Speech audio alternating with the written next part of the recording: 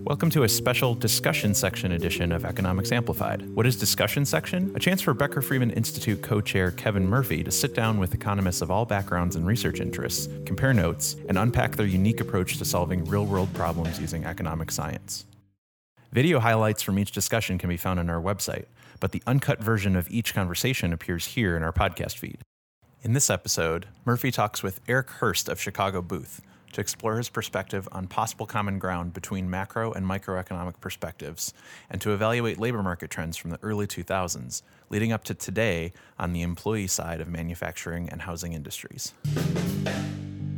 Eric, well, it's really nice of you to stop by today and talk to us a little bit about economics. Thanks. Thank you. Well, let me start out by pointing out that you're a macroeconomist. So are you? Well, those are fighting words where I come from, but but you've done a lot of work that's really closely related to micro. And how do you see that fitting together? How does that work? I mean, I'll say the other way around. You've done a lot of work closely related to macro. We're interested in, very similar questions. Why people make consumption decisions, why people work.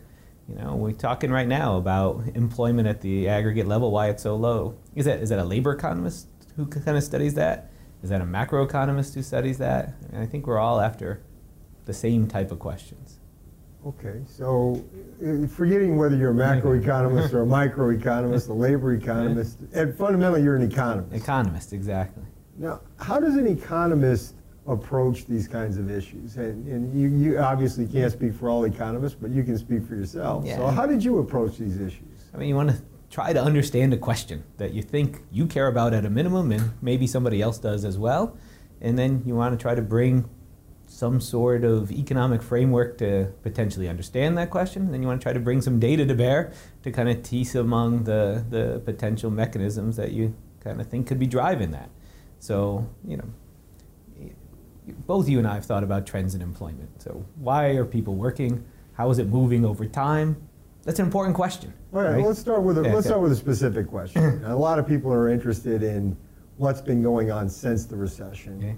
And you hear the news, you read the newspaper, you hear various discussions, even the policymakers talk about how the recovery in terms of employment has been disappointing. Yes. Constantly pointing to low job creation figures. The fact that employment rate among groups of people, men, women, haven't really been what people expected or what we've seen in prior recessions. What can your research tell us about that? Yeah, so the discussion, early on, still today, is about how much of this employment changes are cyclical. What do I mean by that? Due to the recession. We go into recession, employment goes down, recession gets over, employment goes back up. That's what's going on for most recessions over the last, half a century or so, that same pattern. Do we need a new economics to understand the new recession? Or? No. Then the other side of the story is that maybe something structural is going on. So what do I mean by that? There's low-run trends that are kind of moving people, in this case, out of work, but other periods of time maybe into work. Okay, let me stop you there for a second. So you've used two terms so far. Yeah. One is cyclical and the other is structural. Yeah. Can you tell us a little bit? Those are economic terms. Tell them what you're talking about. Yeah, there. I mean, one kind of moves up and down with the economy. That's kind of what you mean by cyclical. That when things go into when the economy goes into a recession, things temporarily change. When the recession is over, they kind of bounce back up. So that's kind of cyclical. There's a cycle to kind of variables like employment. So people will call that the business cycle. The business cycle would be exactly that. Well, you're actually in the employment cycle, which is part of the business cycle. Part of the business cycle, exactly. Business cycles, usually we talk about things like how much countries produce. We're just now talking about how much people work. And those are highly correlated over, long periods of time. When people produce less, they use less workers. When they produce more, they use more workers. Okay. So extreme versions of this would be the Great Depression, for example, where if we looked at something like GNP or output, there was a very substantial recession measured on output. If you looked at employment or unemployment, the labor market was extremely weak during that period of time. Yes. So the other one might be 1975 with the oil crisis, or 1982-83. Exactly. 1990, there was a small one too. So when we have these recessions, Employment falls when the recession's over. Year later, 18 months later, employment starts going kind of right back to where it was before, which is different in this case. And it is different in this case. So in this recent recession, let me push back on that. You know, are you talking about unemployment or employment? Because even if we focus before this last recession, wasn't there some of these things going on already that had happened in the previous recessions that, you know, we had gotten to a very low unemployment rate by the early 2000s, but the labor market really wasn't where it was in, say, 1968 and a lot of other respects. We had a similar unemployment rate. Yeah, so I want to make sure, you know, this goes back to the other side of things. And I think we should distinguish between the two of them, okay? What still happened in 1990, the level of the unemployment rate was low relative to what it was in the 1960s. But in recessions, in the 1990 recession, the unemployment rate still went up and the employment rate still went down. And the difference between the two is the unemployment rate is, you know, people who don't have a job who are looking for a job.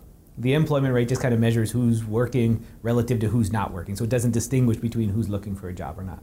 And at most times, you know, during recessions, at this business cycle frequency you're talking about, the unemployment rate and the employment rate moved together. Every time the unemployment rate went up, the employment rate went down. Okay? So fewer people are working, meant more people ended up unemployed looking for work. Exactly.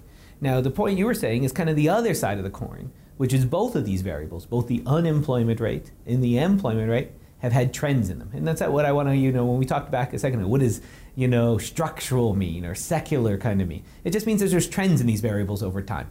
So there's wiggles that occur when we go into and out of recessions, but there's also trends over long periods of time. Like the unemployment rate in the US in the 1990s, on average, was lower than the unemployment rate in the US in the 1970s, in recessionary periods and non-recessionary periods. It was just a trend over periods of time. So, you know, the question that we, you know, as a profession are trying to struggle with now is how much of the low employment rate that we're seeing now is due to the cyclical things. We just went through a recession and maybe we haven't bounced back out of that recession yet.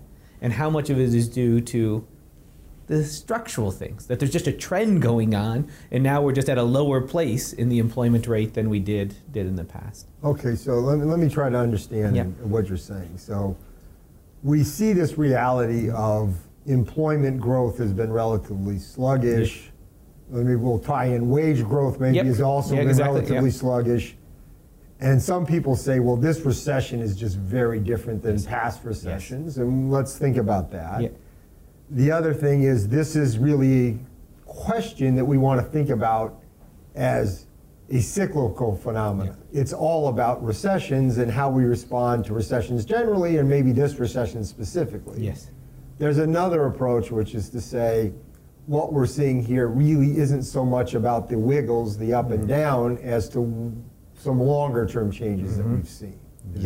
That's a perfect way to kind of put the two sides of the debate that's going on. Now, both, you know, people who believe that they're cyclical or believe that they're structural kind of point to facts in the data that the other one's hard to explain, such as, why did it all occur so suddenly at 2007, 2008, at the start of the recession, did we see such a big movement in the employment rate? If it's a story about trends, we should have seen things in 2005 or 2003 or 2001. So why is it so much at the beginning of the recession? So those are the people who believe that the cyclical kind of story might be the one that we should be thinking about.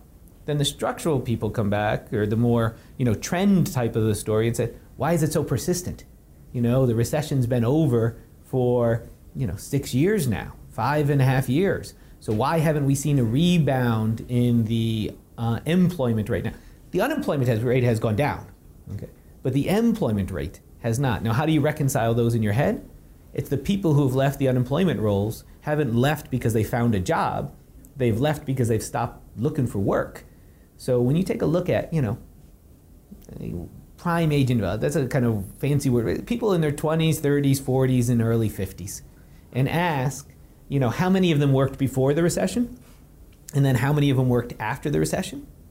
That number has fallen by about 6 or 7 percentage points for both men and women and has not rebounded much at all. So among men, for example, in that age range, what would have been before and what is it now? So for men who are, let's just distinguish between those with some 4-year college education and those without. Okay, so the men without a 4-year education prior to the recession, I would say about 85% of them worked at a point in time. At a point in time, at a given point. Now, not always, but just if we randomly took 100 of them from the data in 2007, 85 of them would have been working. So if I just went this week and said, this week, what fraction of those non-college graduate men in the ages you're talking about would have been working? It would have been an 85. 85% in 2007. It's currently now 78%. So that is the 7 percentage point decline in the propensity. And it was, 6 percentage point at the peak of the recession, 2010. So we've kind of only increased very slightly during this period. This is a staggering number. I mean, you and I have talked about this before, that 1 in 4, roughly 1 in 4 men without a 4-year college degree in working ages, 21 to 55, do not work. And that is a strong number, and it's not getting better. So even though the unemployment rate has come down for this group, the employment rate has not, because these people have stopped looking for work. Yeah, and the key here is we sometimes see, and in recessions we do see very sharp increases in unemployment and sharp decreases in employment for these groups. But historically, we've tended to see them rebound as well coming out of the recession. Exactly. So that's the point, that the people who think there's something else amiss in the labor market, kind of maybe kind of a trend story or some other type of story that we need to think about, is point to this breakdown that even 5 years after the recession, the unemployment rates come down like it does after every recession. Okay? This time it took a little longer, but it came down. But at the same time, the employment rate did not come back up. And so how do you get the persistence if you're a person who believes it's all due to the recession? And how do you get the stark break at the start of the recession if you believe it's a trend? Okay. And those are the kind of things I've been thinking about. So let's talk about what's been going on in the labor market that you think is important to understand if we're going to try to answer this question for why employment growth, particularly employment growth for less educated men. Let's focus on men. We'll come back in a bit and talk about women and maybe more educated men. But let's focus on less educated, low-skilled men. What's been going on in the labor market over the last 20 years, plus years, whatever you want to focus on that helps us understand it. Yeah. So I'm more of the belief that there might have been this secular trend, the structural story in the background of this recession. So what is it for me that I've been focusing on? So, I'll just give you a number now. In 2000, there were about 18 million manufacturing jobs in the United States. Okay. By 2004, that number was about 14 million. So in a relatively 4-year period, we lost about 4 million manufacturing jobs. So this is remember, just to make sure people remember the dates, this is pre-recession. Pre-recession. This is actually the earlier, we're not even at the end of the boom yet. You're not even at the end of the boom yet. We've got 2000 to 2004, while the economy is generally going up over that period, we're seeing the number of manufacturing jobs fall from 18 million to 14 million. 14 million. And you think to yourself, well, why is that important? Well, for this group that you and I have been talking about, these lower skilled, men without a 4-year college degree, which is about 70% of the men in this age group. About 30% of us roughly have a 4-year college degree. About 70% of us have less than a 4-year college degree. Might have some college, might have a high school degree, might be a high school dropout. So of that group, historically, about, I would say somewhere around 20 to 25% of them worked in manufacturing. So this is a big sector for this group. And so as those jobs going away, there's been a part of their labor market that has shrunk. Now, normally, when parts of labor market shrunk, something happens. People move to other sectors maybe. People maybe stop working depending upon the wage that they earn relative to, the benefits they get of not working.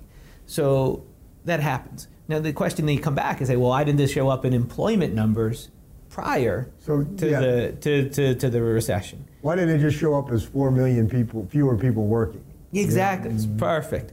At the same time, there was another important shock that hit these lower skilled men in these prime ages that we've been talking about that might have offset that structural decline, this decline in manufacturing.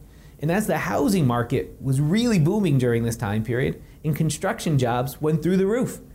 And for these low-skilled men, the same group we're talking about, historically about 10% of them worked in construction, maybe 11%. That number went up to 15, 16, 17% by 2006. So you got this one trend that might be more permanent. Manufacturing jobs are disappearing from the U.S. economy. And that wasn't new. That had been going on before this? It's going on before this. It happened. The magnitudes are actually bigger in the 2000s than the ones we might have lost in the 80s. And the ones we lost in the 80s happened, gradually. Okay, this happened in a relatively short period of time. We could talk about maybe why in a few minutes, why manufacturing contracted so sharply in the 2000s and continued to contract. Might not be unrelated to the housing boom, but we'll come back to that later. It might not be, but there are other stories. Yeah, we'll come back to that later. So the key part of this is that as those jobs went away, a large amount of them went away in the 2000s, you had another shock that ex post was temporary, that construction jobs boomed in the U.S. economy. We were well above long-run trends in how many houses we were building, how many plumbers we were having, how many electricians we were hiring in the economy. And that helped, the word I use, I don't know, I like this word, sometimes I like it, sometimes I don't, but masked the decline in manufacturing employment. So when you look at aggregate statistics, you have one sector that's kind of in decline. You have another sector that temporarily boomed above trend and then potentially went back to trend. And during that boom period, when you look at aggregate statistics, it's kind of a wash. Not exactly a wash. Employment rates were declining slightly from 2000 to 2001 to 2002, but nowhere near the change we saw in 2007. So we had two conflicting things going on from the point of view of the strength of the labor market for less educated men in particular. We had shrinking manufacturing sector. Yes. That was cutting back on employment opportunities for these men. But at the same time, we had this housing boom going on, which was making the labor market for them stronger. Yes. And to a large extent, let's say they offset. Perfect. So that this long-term trend, which might have otherwise, shown up during that period, didn't, because it was being hidden, word masked, by what's going on in construction. Now, and I think this is what you alluded to, but let's try to play it out a little bit further. The decline in those manufacturing jobs, I think we should regard largely as permanent. Yeah. That was not like, some temporary things were going on. We didn't need as many manufacturing jobs, but guess what? Tomorrow we're going to need them again. Yeah. I think we think that, whether it's China, whether it's whatever forces you want to talk about, even maybe just changes in technology. Both of those are the ones on the table, exactly. But whatever it was, those are not coming back. Exactly. Now, the construction boom, as you alluded to a moment ago, is more likely to be a temporary phenomenon. Yes. I mean, it's not only turned out later to be a temporary phenomenon, it almost by its very nature has to be a temporary phenomenon. You can't keep building houses at the rate we were building them then. When the population isn't growing, or exactly. So at that point, you would say the seeds of what was going to come later had already been sown. Exactly. Okay, so we've gone to 2004 now. This is, the recession's not even coming yet, exactly. But you're telling us we should have seen it coming. Yeah, and I'll tell you how we could have seen it coming, which is easy to say ex post, but maybe how we could have seen ex ante in a second. But I just want to continue the story now, is that you go to 2007, the housing boom collapses, and all those construction jobs. So what about 04 to 07? What happens in that period? Everything, the housing, keeps going a little, manufacturing stabilizing. So this is what you're saying, the wiggles. So if you look at 00 to 04, employment rates kind of dipped a little bit. 04 to 07, they kind of went up a little. 00 to 07, that's kind of where things were were roughly constant during this period. So 04 to 07, we have not such big trends, but again, not such a big pot, but still relative to when we started in 2000. If I go 2000 to 2007, I have a period that wasn't good for manufacturing. It lost a lot early and then maybe leveled out. Construction boomed early and then maybe leveled out. But over the full period, we still have the same story. Exactly. That we've had this permanent decline in manufacturing opportunities, job opportunities for low-skilled men, offset to a large extent by this, what needs to be, and later turns out to be, temporary increase in demand for low-skilled men generated by the housing boom. Yes. Okay, now we are in 2007. 2007, housing boom collapses or busts, or pick your favorite word, goes back to trend, whatever it is. Housing prices collapse, and at that moment we stop building houses. So construction employment falls from 2007, 2008, 2009, 2010. And what happens to manufacturing? Continues its decline. So 07, 08, 09, 010, manufacturing, we lost another 2 to 2.5 million manufacturing jobs from 07 to 10 as well. But that's not surprising. No. That we've been losing manufacturing jobs. Concentrated in recessions, and that they haven't come back. Okay, but let's be clear here. So the trends that used to be offsetting are now exasperating each other, exactly. So then you get this kind of flat line, and then from 07 to 10, construction goes back to trend, so you lose 2.5, 3 million construction jobs. You lose another 2.5, 3 million manufacturing jobs. And the labor market opportunities for low-skilled men suddenly are unveiled to be very weak. But isn't there more than just an unveiling? And let me try to play it out a little bit. That is, one story is we are where we would have been in, say, 2010 had there not been this boom. And what was going on is we masked it for a period of time. But isn't there another side of it, which is the housing boom generated less construction employment after the fact than it would have if the boom hadn't occurred. Yeah. Because we've intertemporally switched from building houses. We built too many houses early relative to late. Exactly. The fact that we built so many during the boom, then we build even fewer than we otherwise would have. So that's actually beyond just masking. That's on top of it. Exactly. And that means that conditions for these men are just as bad in manufacturing as they would have been. They're worse because of the boom. So not only did the boom hide what happened, it exacerbated what happened later. And you can see that the story that, the added on of building too many houses and a little bit lower construction, you might think is inherently temporary. In a couple of years, depreciation kicks in, some of those old houses that we built extra of kind of depreciate away, and those construction jobs might come back at some point. There's no evidence that these manufacturing ones are coming back. So even if we take out another 5, 7 years in the future, nothing is telling us that manufacturing jobs, or especially manufacturing jobs for low-skilled men, are going to be coming back during that time period. But maybe, the depreciation of the housing stock occurs, we start building some construction going forward. Question for you. I mean, we built up a lot of extra housing stock during that period where we built a lot and had a booming construction industry.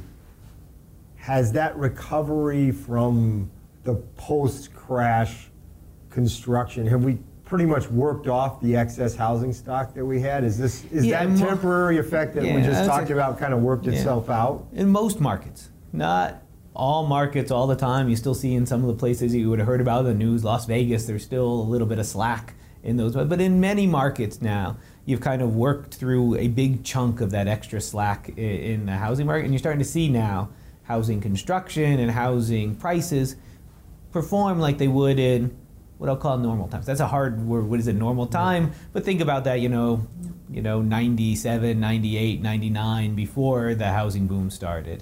Okay, so let me just make sure I understand and people understand what's going on then. So now let's go 2000 to today. the housing, let's call it the construction industry, is about where it would have been had we not gone through this boom bust cycle. So it's not worse than it would have been, it's about where it would have been. But manufacturing is still got that cumulative decline over this full period. Yes. And so what you're saying is, if I want to understand 2000 to 2015, the ultimate story is about what's been going on in, say, manufacturing or these broader secular trends that you've been talking about. Yes. So I'm going to tell you one about how would you even conjecture this in the data? What in the data kind of speaks to this? And then I want to do one other thing, which I just want to say something you and I haven't talked about, before. But if you just take the sum of the non-employment rate plus manufacturing share, how many of men are in this, less than a 4-year college degree, 21 to 55, how many work in manufacturing, and the share of them work in construction, and plot that from 2000 to 2015 over this period. Okay, so this would be manufacturing, construction, and not working at all. That roughly describes about half, just a little under half, about 48% of all men in this group, and it's been relatively stable from 2000 to 2015. So one theory, I mean, maybe it's not the right story, but it would be a theory that says, basically, what we did is we took the guys who would have been in manufacturing and construction and moved them to non-employment, out of the labor market, so they're not working. Yeah. But let me push on that just a little bit. Well, but construction hasn't really changed very much over that long period, has it? It did. I mean. Oh, right. Beginning the end, it's right back. It's about 11% of this group of men working that in 2000. About 11% are working in 2015. So this is all manufacturing. So let me exactly. So but let me try to play this out a little bit. So your insight of looking at the world, saying you can't ignore construction and men, they're both important parts of the story. Are really important for understanding kind of how we got from where we started to where we had the path we took. Yep. Exactly. And why it shows up as something that looks so cyclical, even though in your story it's really very secular or trend driven. At the end of the day, construction probably takes very much a back seat to manufacturing is driving this. Yep. From the 00 to 2015. Yes. Okay. And so how do you test this? So these are all just the descriptive data. You can look at it. Kind of makes sense when you kind of talk about it, but you got to go further. I mean, so I could tell you what we do to kind of shed some light that this story isn't that crazy. I mean, the data wants to speak to it. It was what we talked about early on. You got a theory, you have some hypotheses, you should show some kind of data that kind of says, it doesn't sound crazy, but you gotta test things a little bit, more formally. So your data, your hypothesis in a large sense was driven by the data, exactly. I take it. You didn't sort of become a theorist sitting in your office and say, oh, here's a great theory, let me go find the data and test it. You started with these aggregate trends and saying, how do I understand what I've seen? And not just the post-recession period, the pre-recession period. So you're saying, okay, that's where I started. I build a theory that I understand that's consistent with economics. It's not like some new theories. No. This is labor demand, labor supply. Yep, exactly. Is the core of economics. Labor demand and supply. Stuff you've been doing for decades before I started. I don't know. A lot of people have been doing it long before me. But anyway, we have that. And so now you're saying, okay, fine and dandy. But there might be a million other theories that fit the data. So now you're saying, how do I make sure this is, quote, the right story? Exactly. So what did you do? So you try to, in the U.S. it's kind of nice because different locations in the U.S. have different amounts of manufacturing mix and had different amounts of housing boomness. So I don't know, that's a technical word. So when you're thinking about places like Detroit, which is heavily manufacturing based, and you look at the data in Detroit about not the aggregate employment rate, but the employment rate for Detroit, okay? and you look at the employment rate from Detroit from 2000 to 2004, when these manufacturing jobs were going away, and you see the employment rate in Detroit plummet during that time period. Okay, in other places like Detroit, you had very similar patterns. Dayton, Ohio, or Worcester, Massachusetts. There's lots of places around the country that have strong manufacturing bases that lost a lot of manufacturing jobs in the pre-period. So you're saying they're like Detroit in the sense that they were very heavily manufacturing dependent. Exactly. Okay. So you see those places and you see those manufacturing jobs go away 2000 to 2004, and you see employment rates plummet. Employment rate went up a lot, and then those people left the labor force, and eventually employment rates were really low, well before the recession started. So if you go in the data and you take a city like Detroit, you say, man, Detroit got hit with a really bad recession from 2000 to 2004, and the employment rate has never recovered. And that is a period in which nationally employment rates are doing okay. Exactly. So how does that work out? Well, then you go to another place like Las Vegas, okay, or Phoenix. What do we know about those places? They had really large amounts of housing activity during this period. Some of it showed up in prices, but a lot of it showed up in construction. They were building like crazy. And the employment rate in Las Vegas and Phoenix during this time period was booming relative to historical trends. There was most of these men that we were talking about, 21 to 55 with less than a college degree. The employment rate for them wasn't like 85% in the national average. It was like 90%. There was tons of them working. No one was sitting on the sidelines. So when you average together the Las Vegases with the Detroits, you get that kind of aggregate trend. But when you disentangle the places that were hit with manufacturing, just manufacturing shocks, it looks like the recession started well before 2007 in those places. 2003, 4, 5 looked like really, really weak labor markets, even though it didn't show up in the aggregate level. So your theory is, in the aggregate, your interpretation of the data is, let's focus on 2000 to 2004, that the growth in construction is basically canceling out the decline in manufacturing, yes, leading to very little effect on the strength of the labor market for this group. You'd say, well, how do I test that? I'm going to find places where either the housing boom was much stronger or the manufacturing decline was much weaker. Or both. That's where they started. And seeing whether my story holds together, because my story would be, well, they cancel on average across the country. They don't cancel out location by location. And you see it in the data. It screams it. The data scream it. So if I just made a graph or something that would show one against the other, predicted versus actual, the standard test of a theory. What do I think? What does my theory say? What do the data say? It's super strong. Super strong. Exactly. It kind of feels right in your gut. If you're talking to people who were in Detroit in 2004, you say, hey, you feel this national boom? They're like, no. For them, wages were low, employment rates were low, well before the recession ever started. And you talk to the guy in the street in Las Vegas, say, hey, how you doing? I'm doing great. I'm doing so good. I was thinking about going to school, and now I'm not even going to school, which is something we could talk about in a little while, about how this housing boom might have shaped people's human capital decisions. But the data kind of scream that this has been going on in the background, which, again, when we're thinking about policy going forward, about trying to say, why is the employment rate so low? Is it because, the economy, there's some friction where we're still in a recession that we got to clear out?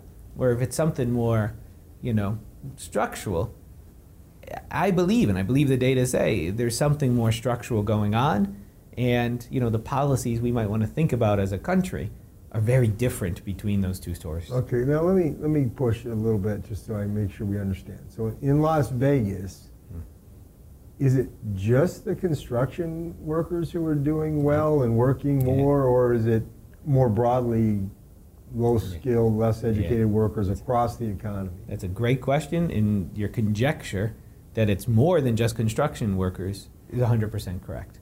So when the construction sector is booming or the housing market's booming, lots of other sectors kind of boom as well. You got a little more money in your pocket, maybe you spend a little bit more at a restaurant, those type of stories go on. So what you could see in the data is that when employment rates went up in places like Las Vegas, for the men, a lot of them went into the construction industry. So in some sort of decomposition, if you're going to say the total amount of change in the employment rate relative to the total amount of construction jobs, you could see about 80% of the increase in employment rate for men was when in these construction jobs. So it's 20% in some other sectors. But for the women, they don't normally work in construction, but their employment rates went up a lot as well. Some of those were in housing-related industries, but a lot of them were in just other, retail and service type of sectors populated by people with lower skill. And both of those kind of lifted in this market. So it's more than a construction story. It's like the whole local labor market was hotter in places that were having these construction housing booms. In the manufacturing declines, the whole local labor market, not only in manufacturing, but the whole labor market in Detroit, manufacturing, shopkeepers, haircutters, restaurateurs, were all relatively depressed compared to their own trend in other places that didn't have that manufacturing decline. So we now have these effects, which are maybe driven by these sector-specific things like the housing boom or the decline in manufacturing, have now spread themselves out to affect the whole economy, not just those narrow sectors. Yeah. Now, you alluded to a moment ago that this also might affect the economy going forward. That is, having gone through this cycle. So let me review what we mean by the cycle. We've gone through really two parts. We went through this early period where we had this housing boom, which changed what people did in terms of work and the like. And then we've gone through this recession. Yeah. How does that affect us from now forward? Is it all behind us? Is it all just history? I mean, there could potential many channels where it might not be behind us yet, and we can talk about some of the other ones in a few minutes that I've been thinking about. But one I have thought about was, people's schooling decisions. So from work way, going back, some stuff you were working on back in the 80s when opportunities are relatively low for low-skilled workers. Wages are low for low-skilled workers relative to high-skilled workers. There's an incentive to go and accumulate some human capital, to get skill, to move from one labor market to another. So if the returns of being skilled is high, you're more likely to go and get skill. And that's been occurring. That's how we've dealt with, moving from agriculture to manufacturing, to services, from services to high-skilled service. People have been getting more skilled over time. And what the housing boom did, and I'll tell you how we kind of show this in a little while, is it raised the opportunity cost for somebody to go get to school. You're using too big a word. Yeah, I'm saying. So I'll tell you what I mean in a second by opportunity cost. Okay, I'll come back and tell it. Basically, in order to go get some schooling, you had to stop working in construction or in the other industries in your local labor market that are paying you a pretty high wage and are hiring you at a pretty high rate. So you mean to tell me there's this guy? He was going to be a heart surgeon, and he decided to go work in construction because it was this temporary construction boom? I'm going to tell you it's not the heart surgeon margin of adjustment. But there was a guy who was thinking about maybe going to be an orderly in a hospital or a technician in a local tech company that needed to go and get a couple of years of schooling at a potential community college, who's now deciding, maybe I'll go work construction or I'll go work in, whatever the local labor market that was relatively booming for that person. And at the cost of going to school today. So let me just give it in data and then we can come back. So basically I'm deciding, I graduated from high school. Yeah. I'm probably not going to a 4-year college. You're not going to be the heart surgeon. Maybe not going to be the heart surgeon. I didn't get into Harvard, or even Chicago. Yeah. I didn't get in, so it's, but we're not even talking that margin. Yeah. We're saying I'm a guy who's probably not going to a 4-year school, but that doesn't mean I'm not going on to school. Yeah. I'm thinking about my options.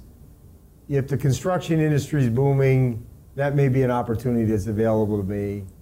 Yeah. And I might say, hey, that beats going to the junior college or going to some proprietary school or doing something, and therefore fewer of them going to go to school. When the people in that situation when the construction industry is stronger, more are going to go into construction. Yeah. Same would have been true, of course, if manufacturing had been stronger. They would have gone into exactly. manufacturing. Or fracking was strong in North Dakota, or oil is North Dakota. The same type of stories kind of to happen. So now, when I've looked at this in the past, I've found that people are quite responsive to these kinds of incentives, and it sounds like you're finding the same thing. You'll be shocked. I'm finding the same type of thing because these incentives matter. So in the data, these types of things happen. So let me tell you what I could do, and then you could come and say, I'm going to use that same variation now between places that had these types of housing booms, the Las Vegases and the Arizonas, and compare those to places that didn't have the housing boom. Now, some of those were in Detroit, which had other bad shocks, which might have sent people to school, and other places had neither. Orlando. So let me try to then understand what you're doing here. So you're going to say, look, let's ignore manufacturing for the moment. Let's focus on the housing boom. I have some cities where there was a housing boom, and if there's a housing, when you can measure that by what's going on with housing construction, all those things, that shows up as a boom in construction employment. Okay. And other sectors, as we already talked about. And other sectors. There's a boom in the labor market, let's say, disproportionately for low-skilled workers relative to what it otherwise would have been. And I compare those to places that didn't have the same size or no housing boom, ideally.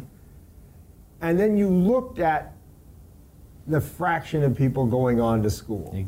And what do you find?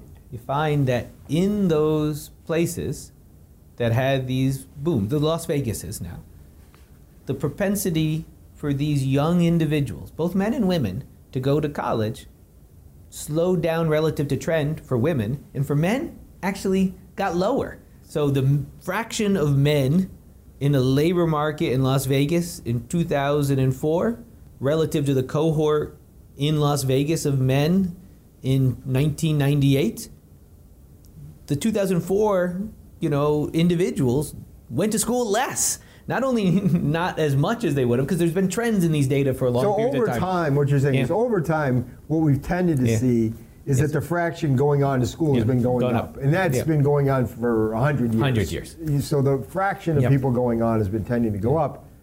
But in these places where we had a housing boom, over this period of time, the fraction of people going on to school was actually going down. Going down. Exactly. That's pretty shocking. That's right. And I don't think at the aggregate level, if you go back and look at this period, this stuff you've been talking, when you look at these men, it's one of the few periods, you might know another one for you, where we had 7 years at the aggregate level, where aggregate. When you say aggregate, you mean national? National. The whole country as a whole was essentially flat in the propensity to go to college. Now, it's not, again, as you said, it's not the 4-year guys. The 4-year people are trending like they've always been trending. It's the community colleges and trade schools actually got lower during this period, flat as an aggregate level at the national level, but in places like Las Vegas actually declined. So those are the groups you would expect to be most affected by the construction boom. So this construction boom masked the declining unemployment for these groups and actually prevented it from happening for a period of time. Induced more individuals to work rather than go to school. Kind of a classic economic trade-off of should I go to school or should I work? So actually more people end up working. Then, now the recession hits. Did all those people just run back and go to school that would have gone to school before? Nope. So you could track the people who were at school age, 18-year-olds, 20-year-olds, 22-year-olds in 2000, and kind of go see what they're doing when they're 20 years older, 28, 10 years older, 28, 30, 33 in 2010, 2012, 2000 today. And what you'll see is those people don't go back. Very few percent go back. Now, new 20-year-olds are going to school in 2015 in Las Vegas like they did when they were in 2000, including, even a little bit of trend. So schooling rates are starting to tick back up from new young people going. But these older cohorts now, these older people who are 30, 35. You're not old, but I'm ancient if that's old. Again, I'm old relative to that. But older relative to where they were aren't going back. And there's stories people tell of why that is. going to school means you stop working. Okay, some of them might not be working now, but those that are, they might have got a family, got a wife, got a kid. It's harder to go back to school when you're 30, or can be harder when you're 30 relative to 20. So, I mean, the fact that the 20-year-olds are going back may be one of the reasons these guys aren't going back. That's that, true. They're in a much better position. Yep, that's perfect. Yep, that's a true story too. But let's think about it. Yep. So, for these cohorts, that is the groups that were making that school versus work decision, and who are on that margin, who are on that, what we call in economics, so people on the margin, people who are deciding between college of some type and going directly into the labor market, were drawn in by the housing boom, and we can see that in their school attendance figures during the boom. And now those cohorts from those areas are going to have less education, it looks like, for the rest of their lives. Yes. And that means us as a country are going to have a less educated workforce while they stay, in the 30s, 40s, 50s to when they would have moved to retirement going forward. Now, some of those younger cohorts, though, might be even more educated than they would have been because the housing boom, the housing bust was so exactly, that sent them back in, exactly. So then you have potentially, and then you have to kind of see, what effect this, and we haven't done this yet, is trying to think what effect would this have on growth going forward, taking into account those two margins of having one group that's kind of more educated than it would have been otherwise, and this other group that might have, which we know is less educated than they would have been otherwise, and how that translates to just general human capital for the country as a whole, how much schooling the country as a whole has, and how that feeds back into, how productive we are as a country. With the belief that more human capital might affect our productivity. Now, I realize you can't just go to the local levels kind of give us directionally the right answers, but they don't always translate exactly over to the aggregate level, because one way to think about it, at least the way I would think about it, is, Las Vegas gets a boom. Well, they can bring in lots of people from elsewhere, and activity that would have been elsewhere can move to Las Vegas. For the national economy, that kind of we don't see mass migration to Canada. Yeah, exactly. So there's a lot more movement from Texas to Las Vegas, or Las Vegas to Florida, than there is from the U.S. as a whole to Canada. So we have to kind of temper your results, but they still should go the right way. I think it's important, and so we could do a lot of stuff in the paper, especially the people moving. We could actually, with enough data, you could track who's moving where, and then you could adjust for that. But, we've talked about this before. In the research that you were doing, that I do, exploiting this local variation, many people take kind of estimates they get from this local variation and automatically assume that's the same you would get if the country as a whole got shocked.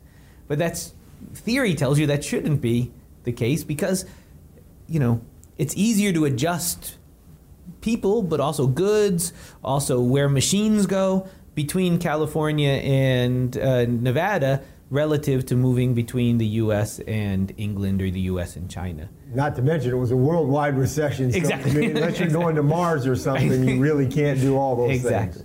So, but that's something we all, as a profession, should be thinking harder about. And, some of us are trying to kind of formalize, how that differences kind of play out in the data. Well, let me then try to step back a little bit, even beyond the particular issues you're studying, because it seems to me it's becoming clear from this discussion kind of what the approach you have is, that I look at what seems to be an unusual phenomenon, which is this slow recovery since the recession. But ultimately, I'm able to explain it in terms of very standard elements of economics. That is, things that, we all think are an important part of things. And is that fair to say that that's kind of how you think about I think that's a lot of things that happens in economics? It's like, it seems new and it seems different, but once you've studied it long enough, you realize it's the same old thing. Exactly. It's exactly. People respond to incentives. There's there are things that look like demand out there, and there's things that look like supply out there. And when you put this framework down there, many, not everything, I don't want to overstate my claim, but much of what people kind of would say, this is puzzling or this is perplexing, if you think about it, can usually be put in, standard economic principles, and then people respond to incentives and, make decisions that look like they would do if they were trying to make themselves happy, and firms are trying to make themselves some money, and you put that kind of stuff together, and that usually explains kind of the world that we're looking at. And I do believe that is kind of something that would be, if I had a hallmark of my work, I would say most of it falls into that, if not all of it falls into that type of style. Okay, so we'll go back. So I mean, the keys, the way you see it, is that think about the world as a market and how markets function. Yeah. So a growing construction market is going to have certain implications for what's going to happen in the world. A declining market in manufacturing is going to have other implications. The other is incentives matter when I try to explain people's behavior. If their wages go up, they're going to respond in certain ways. If their wages go down, they're going to respond in other ways. So I think you join a long tradition of Chicago economists and economists elsewhere who've made a lot of hay with that seemingly simple approach to the world. Okay, so that's I like that. Obviously, this is kind of the way I like to think about economics. But let's talk about some of the ideas that you're more exploring, because you've talked to me so far about the things you've successfully done in the past, things you have identified and help us understand things. Okay. So let me tell you some stuff you're thinking about. Yeah, I'll tell you the things that I've been thinking about. Thinking about might be I'm definitely thinking about, but maybe struggling with would be another potential approach to it. So we've had this discussion, you and I privately before, but manufacturing has been declining for a long period of time in the U.S. So we talked about that earlier. Not always evenly, but it's been going down for a little while. Well, not for a little while, for 40 years. We talked about it back in the 70s. 70s, exactly. 70s, the decline. Yeah. So why is it so recent? When you look at the employment rates of these, again, young men, and we didn't even talk about this. I showed you some pictures a couple of weeks ago, but when you take a look at 21 to 25-year-olds, 21 to 28-year-olds, people, again, who normally have a pretty strong attachment to the labor force. Not exactly. They're usually either working or going to school. We're working or going to school. They're somehow active with the labor market in mind. Exactly. Either they're going to school and ultimately probably going to work, or they're actually working today. Yep. So going back to these numbers that we were talking about, so people who don't have a 4-year degree yet, who are now in their early 20s, so let's call them 21 to 25, prior to the recession, 2007, about, I would say 76% of them were working. Some of them were in school, so you add in the 5 or 6% of them that are in school, or 7% at that point getting some sort of training, maybe not full-time schools, not at Harvard, but going to community college and stuff. That kind of adds up to what you were saying before, normally about 85% of them are working. So 75% of them are working. 2007, that number currently, 63%. It is shocking. And then you say, okay, Eric, well, you just told me some of these guys are going back to school. And I said, fair enough. So you add back in the additional amount of them that are going to school, and that's about 3 percentage points. So instead of going to like 63, 64, we're now somewhere around 68. So for young men who normally would be working or going to school, it has fallen sharply. And there's been zero rebound in this. Zero rebound. So it fell. So we went from, let's call it 75, adjusting for schooling, to 68. Yep.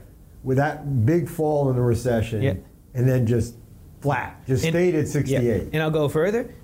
it was roughly flat at 75, back to 1972. You see the wiggles. You'll always see recessions, wiggles kind of stuff, but not this step function where, 7 years after a recession, they're still staying out of the labor force. Okay.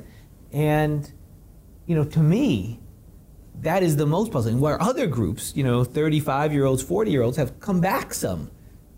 So when we talked about earlier, the employment rate has stepped down. And they were falling earlier. And they were falling earlier, exactly. So we talked about, the general decline, but even among age, there's compositional effects. Some age groups have more rebound than others, but there's the young that have had very little. And you see very similar patterns from 26 to 29-year-olds, and then it kind of the 30 to early 40s kind of rebound, and then people over the age of 40, 45, 48, 50, they've kind of permanently left as well. We have theories that way it could explain maybe movements into disability or something for these older groups. But for these younger groups, I'm trying to understand why this recession had such a permanent effect on them, where they have an incentive to go work hard. They got a long life ahead of them, or go to school or do something, and they just haven't done that. And so, I've been kicking around ideas that I don't know how to test completely yet, but I think might be there, and this is the next start of the research. This is exactly how we start. You see some data, you want to explain it, you write down some theories. I think I've done some of those things, but how do you test it? That's what I'm still kind of struggling now about whether... When you say test, kind of check whether it's... Check, exactly. That's what I meant, test it. Yeah, not like going to go and give somebody a test, but I mean, the science part of the continuation of the science. We kind of check predictions of these theories in the data, like we talked about before, maybe using the variation between Las Vegas and Detroit or things like that. So when we've talked about this at other times, it's sort of this cycle of, I got some data, that helps me build a theory, I then take the theory back to the data, check it against the data, maybe revise my theory, kind of cycle around between theory and data. As an aside, it's the first thing you told me. It's a good science when I first stepped on campus 15 years ago, when you were talking about how to do papers. That's the way you kind of viewed papers, and that kind of stuck with me. And I believe that's the way I do research now, as a result of that. So, what I've been wondering is, has not working gotten more attractive for young people now than it did in the past? Okay, so let me be clear to try to make sure I understand, which is most of what we've talked about so far has been a decline in the extent to which people are working, driven by the opportunities for working getting less attractive. Yes. Now you want to say, well, there's another side to the coin here, which is... try to say maybe the attractiveness of not working has gotten better over time. And again, what I'm trying to get at is trying to explain maybe these age patterns in the data, why it's showing up for 20-year-olds and less so for 35-year-olds. Okay, so you're saying, again, back to the theory of economic incentives. People make a decision as to whether to work or not by comparing the benefits from working with the benefits of not working. Yes. The same way we make decision of anything else we do in our life. This is how economists, maybe people think we're crazy for thinking this way, but we look at the world as, how do I make a decision? I compare the benefits with the costs. And in this example, the cost is I give up what I could have done. And this is your opportunity cost from before. So workers are going to compare how much I gain from working with what I'm giving up by not being able to not work. And up till now, we've mostly focused on, well, if the returns to working go down, more people are going to end up not working. Now you're saying, well, if the returns to not working go up, we'll end up in that same point. Exactly. Okay, so what do you mean by the returns to not work? You don't get paid not to work. So no, but we do things when we're not working that sometimes makes us happy. I mean, we get happiness from lots of different things. I go to work, maybe I earn some money, I buy, a nice dinner, me and my wife go out, that makes me happy. Sometimes I don't work, okay? Because I don't like my, boss or don't my job. You can tell stories where working, you might have to induce me to work. Nobody works for free. Some people do, but most people don't work for free. So when I'm not working, maybe I'm doing things like, playing video games. That kind of makes me happy. Doesn't take a lot of my cost to do that. Me and my buddies all come into my house, get a 6-pack of beer, play video games. That makes me pretty happy, and it's very cheap. It's not like I need a lot of resources from that. So these activities that might be attractive to young people, things like social media and video games and these entertainment options, weren't there for previous generations as much. I mean, I don't know, back when so I'm thinking when I'm 18, early, late 1980s, early 1990s, I didn't work. I'm probably hanging out with my buddies. Okay, maybe I'm watching some TV. That gives me some utility. But now we could do so much more things interactive if you're 18, 20, 22 with your buddies, still with your buddies, hanging out, that you might not have done when, previous decades. So the advent of these goods might have raised the attractiveness of not working for people who have a taste for those types of activities. And I don't know how I could show this yet. I have an 11-year-old, okay? I know unconstrained, while I wasn't there, he might play video games for 22 hours a day. Nature would come in and make him sleep, and I don't know if he would choose to eat. I don't know how that would happen. So I could see that there are people, maybe younger that have these tastes that maybe because we didn't grow up with it. I still like playing a little video game here and there, but maybe I didn't grow up with it as much, that it's not quite as, a part of my structure. So I don't know it's not just video games. You would say, if I was thinking about this theory, I would say there's a lot of things I can do to occupy my time other than work. Yeah, exactly. That provide at least some psychic benefit to me. Yes. I probably have some other source of income, so I'm not going to starve to death here. Yeah. I'm, live in a pretty rich country. Yeah, and live with your parents who might be pretty rich too. Well, we know that, right? We know the data tell us that if I'm somebody who doesn't work at all, I typically live with somebody I'm related to. Yep. Whether it's my sister, whether it's my parents, it's my children, it's somebody. It's somebody. And for these 20-year-olds, they are living more with people, usually a relative, oftentimes their parents, but if not, maybe a grandparent or a sibling in the day. So you see that has gone up dramatically from 2007 to today for this young group as well, which it's been going on for long. People who don't work kind of live with. But what you're saying is, there's downsides to living with your parents. I think any 20-year-old, something-year-old who lives with their parents will tell you there are downsides. Yeah. But you're saying maybe those downsides are still there, but there's more upsides now. There's more stuff that you could actually do that's positive, not just have your parents yell at you for being a lazy bum and laying on the couch. You get to play video games while you're laying on the couch. So do the internet. There are lots of other things. We could communicate with people a little easier and cheaper than we could have in the past. And I stay more socially connected. Yep. So if I value being socially connected, that may happen here. So, all right. So one theory you have then is maybe we have something going on in the household, let's call it. And Gary Becker obviously was a big influence on you, big influence on me. Always taught us to think about the household as being at least as important as the market in terms of explaining human behavior. We've seen other changes in the household that drove people into the labor market. For example, people talk about the decline in the number of children, helping push women into the labor market.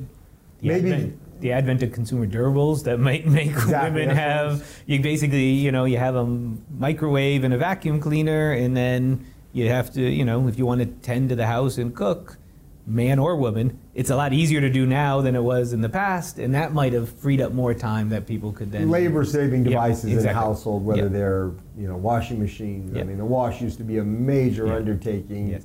Now even I can do the wash. Open the door, throw it in, and push the button. So I can even do the wash these days. But so we had this story. It's not a new one. Although in those cases it was operating the opposite direction. It was household, new things that were coming online in the household were actually pushing people into the market. You now have this heretical idea that somehow the new things coming on the market may actually be pulling people into the household. Well, I mean, let's think about, like Gary would have done it. There might be multiple uses of our time. We could work. We might do things at the house. in the household level for which, you know, a change in the price of that good, okay, might make us do less of it. So think about, again, washing machines. So there's two ways I could wash my clothes, with my time or the washing machine's time. So when the price of the washing machine goes down, I might say, maybe I'm more likely to buy a washing machine, and then I could use less of my time. So it's almost like the production of clean clothes.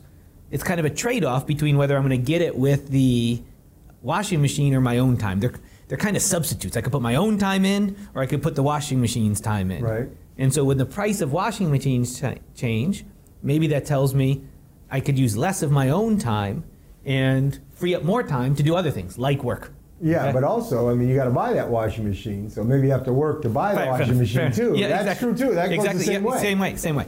And then there's other goods, like playing golf, okay, or watching TV, okay, where the price of or playing video games, okay, where my time is necessary for me to engage in those actions. So as much as, you know, I like you, I can't watch you play video games and get the same utility as maybe playing myself. Or I say, hey, Kevin, I'm going to pay you to play 6 hours of video games, and I'm not going to get the same happiness out of it. I used to always tell my class that, you know, one of the limits on, you know, ability of men to change their labor supply in response to the wage is you can't hire people to watch TV. Exactly. It's the same kind of thing. It doesn't work exactly. very It's well. not the technology.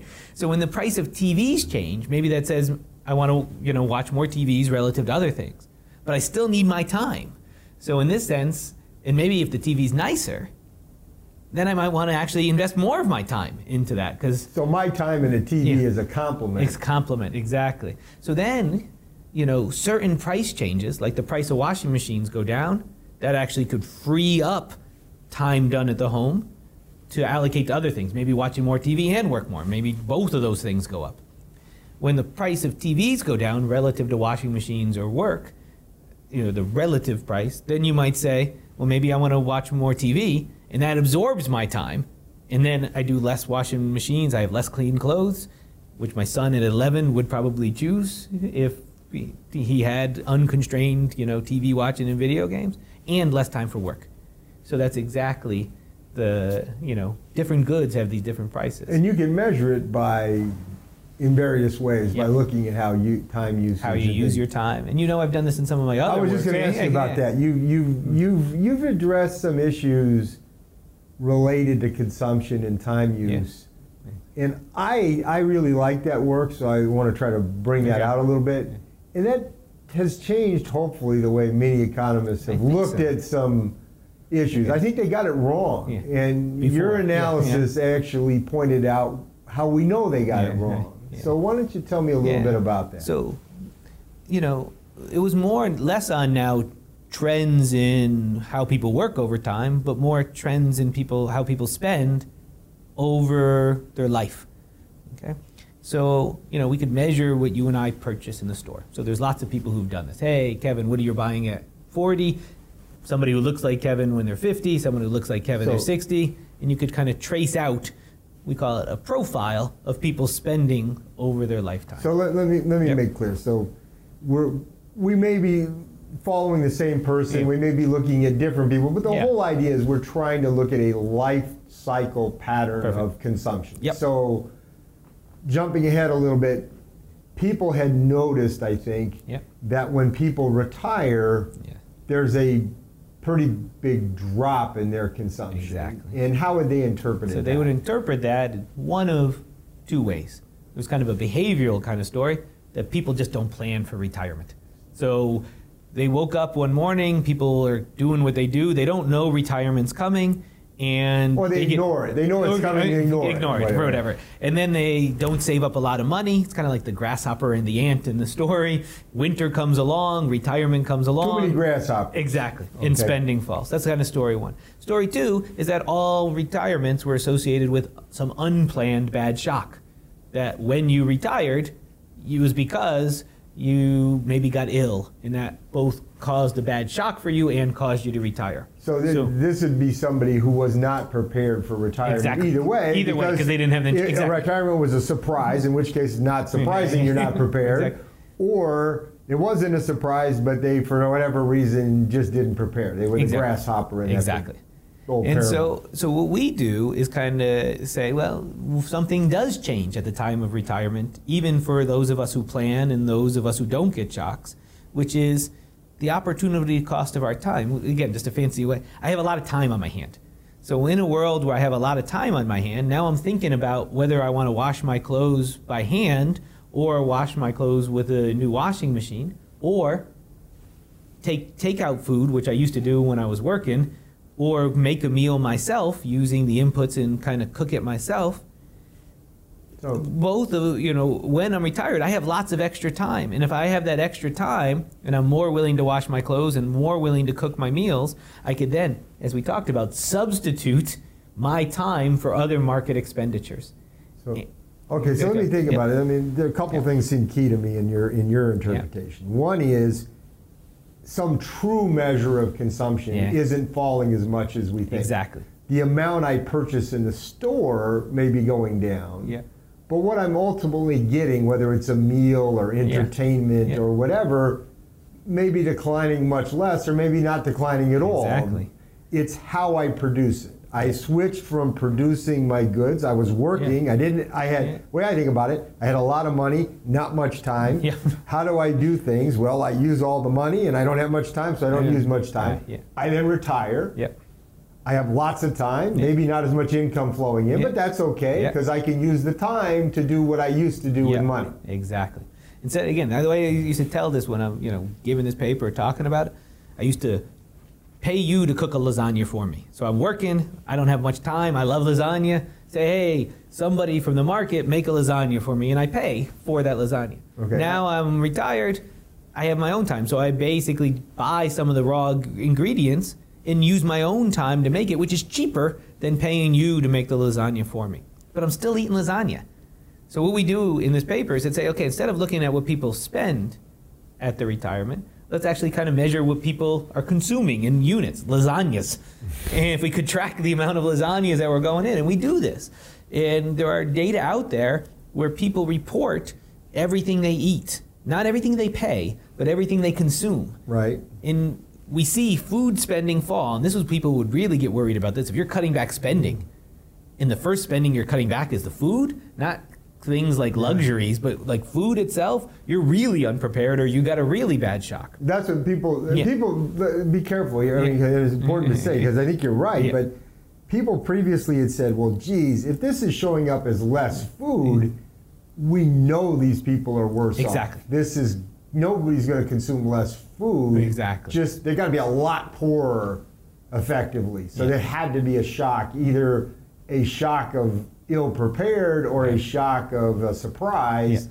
Either way, though, they must be much worse off afterward than they were before. That's the only way food would fall. Exactly. And you're saying food didn't really fall. If you measure what people are eating, actually consuming in their mouth, it's flat. If anything, maybe a little uptick, okay? Because the relative price of food, if you're making it with your own time, it might have actually gone up. And you could track this in the data. And then you go and ask people what they're doing with their time. Say, hey, Kevin, how much do you cook when you're working? Oh, I don't cook at all. Kevin, how much do you cook when you're retired? I cook a lot. Huh. We know there is some return to cooking this. And you see that, and then you could put this like a puzzle. Put the pieces together and say, look at these people are behaving like our theories would say if they have this outside option of deciding whether to, cook their food versus buy their food, clean their house or pay somebody else to clean their house. So you see these margins of adjustment. And even more so, it's only these categories that are amenable to this home production where you see falls. No one ever looked at that. They looked at total spending and said people are spending less. But our money on like entertainment goods, travel, go up during the recession. Now, retirement. Post-retirement. Now, let's talk about that. So, because another side to your research is to say, well, for example, you see people playing more golf after they retire. And golf's not a cheap sport. Right. So you would have thought that if this was really just an income shock, that retirement was just oh my God, my incomes fell off the table. Yeah. Well, how am I playing more golf? Golf games are going up and food expenditures going down. You're like, how is that going through? And then you kind of look at the time that people are putting in and then actually measure the amount that people are actually consuming.